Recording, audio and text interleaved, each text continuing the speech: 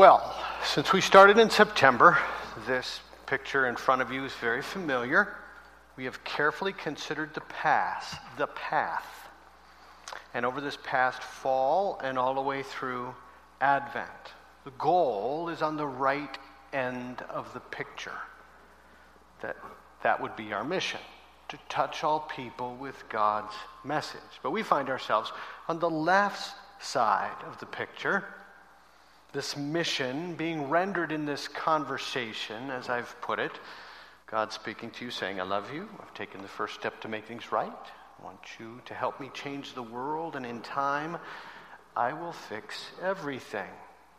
The steps help us understand, the stones actually in these steps, help us understand what's behind the message: love, forgiveness, purpose, and hope. But now as we come to this new year, it's time to consider walking the path. How to walk that path, and with whom. And the way I would like to do that, initially, is to walk through the Gospel of Mark. Mark was the first gospel written. It's the most concise, direct, action-oriented of all of the Gospels. It's written to the Roman mind. That mind wants the facts, clarity, no nonsense, getting to the point. Never mind any history that a Jew would want. That would be Matthew. He begins with a genealogy. Or philosophy and critical thinking and order that a Greek mind would want. That would be Luke. Or reasoning and convincing and a very personal appeal to a second generation of believers wondering if they can really trust this. That would be John. If you want to know what to do, cutting to the chase, that would be Mark.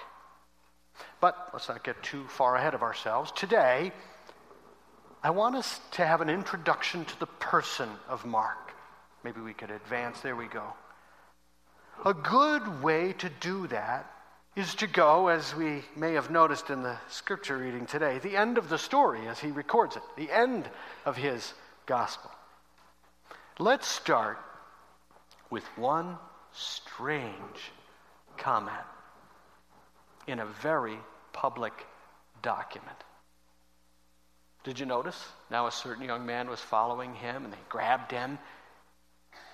He was wearing nothing but a linen cloth, and then they must have grabbed it as he was wrestling himself away, and he flew away naked. Garden of Gethsemane, all the way back to wherever he lived, streaking all the way. What purpose could this verse have in Scripture? This is an autobiographical comment.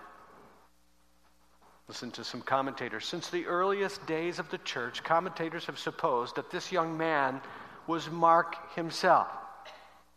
It was his humble way of saying, I was there. Now, quickly follow me.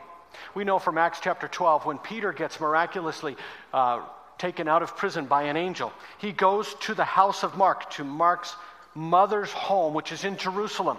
And it had a courtyard. You remember the Rhoda that came to the door because he was banging? And she hears Peter, and she's all excited, and she goes back and tells everybody, Peter's here. And they're like, you're crazy. But she forgot to open the door. And so that meant there was a courtyard. It was a significantly sized house to have a number of disciples. It was a gathering place for people, for the disciples that they knew to go to. It was a family of prominence if they had a house of that size. Mark came from this home. It's even possible and probable that the Last Supper was held in this home. So then, if you consider Judas betraying Jesus, Last Supper, leaves, and remember, he left before they did. So he goes and he finds the soldiers, and then he comes back, possibly, to that home to find Jesus in the betrayal, and finds that they're not there. Now, a young man is asleep because it was late at night. He wasn't one of the 12. He hears the guards. He quickly throws some clothes on and runs to the Garden of Gethsemane to warn Jesus of what would happen. And so Spurgeon supposes this story in his own words. Spurgeon writes as if Mark is speaking, I too, in my mad, harebrained folly, would have run unclothed as I was upon the upon the guard to rescue my Lord and Master. Yet, at the first sight of the rough legionaries, at the first gleam of their swords, away I fled, timid, faint-hearted, and afraid that I should be too roughly handled. I don't know if it happened exactly that way, but I do believe that this is Mark speaking of himself, saying in this very humble way, I was there. Now, what purpose would a comment like that have? Think of the honesty. Think of the transparency. Think of the willing, self-effacing character of this person. Life's most embarrassing moment, written by himself in a gospel that would be read for thousands of years. We talk about having friends with whom we can have that kind of honesty and transparency. Mark raises the bar. If we are really performing to an audience of one, why hide anything? Let's live like what matters is really being real and open and true. Our weaknesses and our failures only make more of the one that we serve. Letting others see us as he does, because he cares for us. I think you learned something about that last week, didn't you? Seeing Pastor Sean the way God sees Pastor Sean. This is also, interestingly, an argument for the God-breathed inspiration of Scripture. Recently, I was watching an interesting video. I got an email from the Evangelical Free Church of America that was an article about one of our pastors, along with some others, in Austin, Texas. Austin, Texas happened to be holding the Atheists' annual conference, Atheists of America annual conference. And these pastors, 4 of them, decided to invite the panelists for that conference to just get together and have a little panel of their own. They didn't want to debate. They didn't want to fight. They just wanted to sit down and have a conversation. And so they did, and it was fascinating to watch this. The demeanor of these pastors, not antagonistic or inciting, but simply wanting to understand, care, and show their interest in these atheists. Fascinating conversation, number of things in there. If you're interested, I can give you the website. You can go and watch it.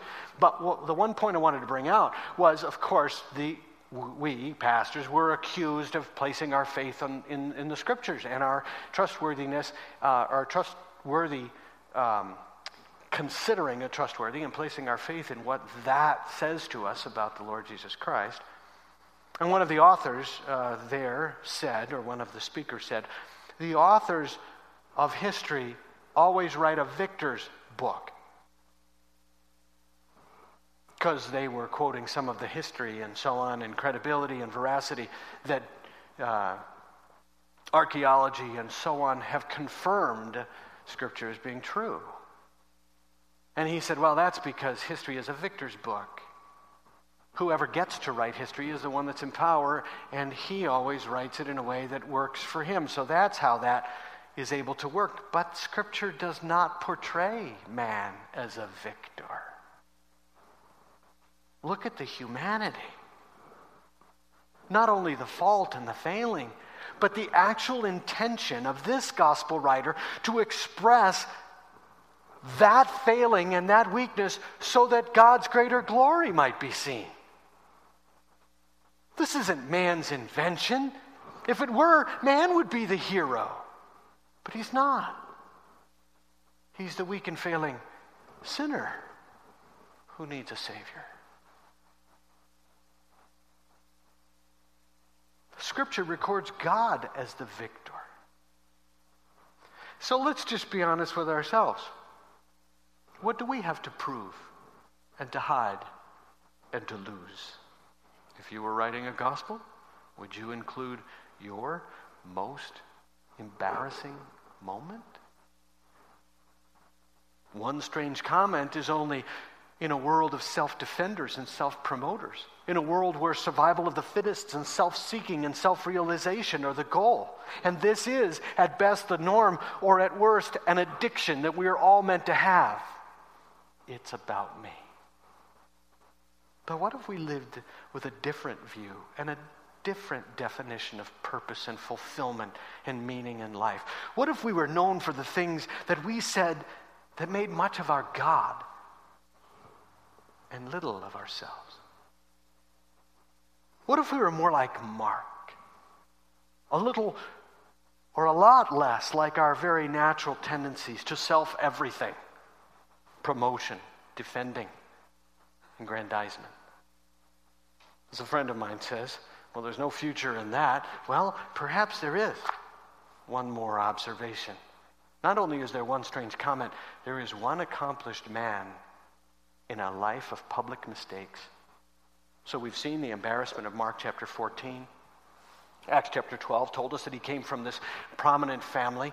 He should have been an up-and-coming disciple. Any other embarrassment would have been even more shame on the family. And so we get to Acts chapter 12 and Acts chapter 13, and he gets to be one of the cohorts of Paul and Barnabas as they head off on their first missionary journey. And here we go again. They go to Cyprus, then they sail from Cyprus. They end up in Pamphylia, and it says he went home. He went back to Jerusalem. He went back to mommy. Ouch. And in Acts chapter 15, when they're headed for another missionary journey, Barnabas wants to take him along because this is his dear little cousin and he still believes in him. And Paul says, you got to be kidding. And they have this big deal. And once again, he's embarrassed. He's a young, immature, less than perfect Christ follower. But by the time we get to Colossians chapter 4, things are different. He's being talked about all right, but he's being talked about in very positive ways. Paul says to him, you've heard about him. Welcome him. Recommended by Paul. And then 2 Timothy chapter 4 is remarkable. Get Mark and bring him. Now, in 2 Timothy chapter 2, in 2 Timothy, Paul is in a hole in the ground under the streets of Rome, and he's going to die. These are his last written words. And he says, get Mark and bring him with you because he is helpful to me. Now, he had no use for him, and now he wants him. And not because he couldn't get anybody else. The passage tells us that Luke was already there, and that Timothy was going to be coming, and he still wants Mark. Mark has not quit in spite of all of the bumps along the way. In fact, he's the writer of a gospel. He's a writer of the first gospel. He's a friend of Peter's. Peter didn't get to write a gospel. Mark wrote the gospel, probably as a disciple of Peter's. And we're going to see more of that. Peter got to write some letters, but Mark got to write the gospel. Mark continues to journey into becoming a great servant. He walked the path and he didn't quit. Why didn't he quit? Could it be because he found a God who loved him? A God who forgave him? A God who gave him purpose? And a God who offered him hope? A God who became flesh and walked along the path with him. Simply, intentionally, patiently. So let's apply all of this. Where are you? How honest and transparent and willingly self-effacing are you? How deeply do we drink of what our society tells us we must do in defending ourselves, in promoting ourselves, in making much of us?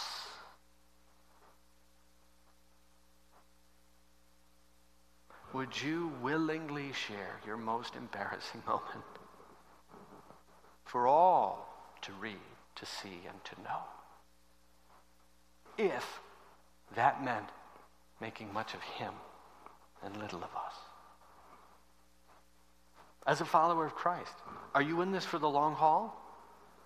Have you made a bunch of mistakes and you don't think you can go any farther? Seriously, anything less isn't discipleship at all, is it? When eternity is what it's all about, long haul is what it is all about. Are you continuous and committed and failing, but you are tenacious because you are not going to quit? And what's in your future? How many times have you messed up? Who cares? On the contrary, who could you be another good mess up to learn from for another? So what's next? What kind of continuous activity are you committed to that continues to shape what people know of the one you are following and not about you? Reputations change as lives are transformed, and you cannot do that. But God can, and He does. And does He ever? Let's become more like Mark. Let's pray. Heavenly Father, how grateful we are that we don't write this story. We're not the heroes. But you are in the habit of making so much of such little ones like us. Oh, the wonder that you love us, that you forgive us, that you give us purpose, and continue to offer hope. Thank you for the hope in such a human example like Mark, who so embarrassingly shamed his family time and time again in his failures, but never quit. Oh, as we enter into walking this path with each other, help us to be people who make much of you and little of us, who are quick to speak of your wonder and slow to speak of who we are. May you be glorified in broken human beings, filled with your Spirit, empowered with your purpose for us, living in the light of all the hope that you have for those who pursue you. In Jesus' name we pray. Amen.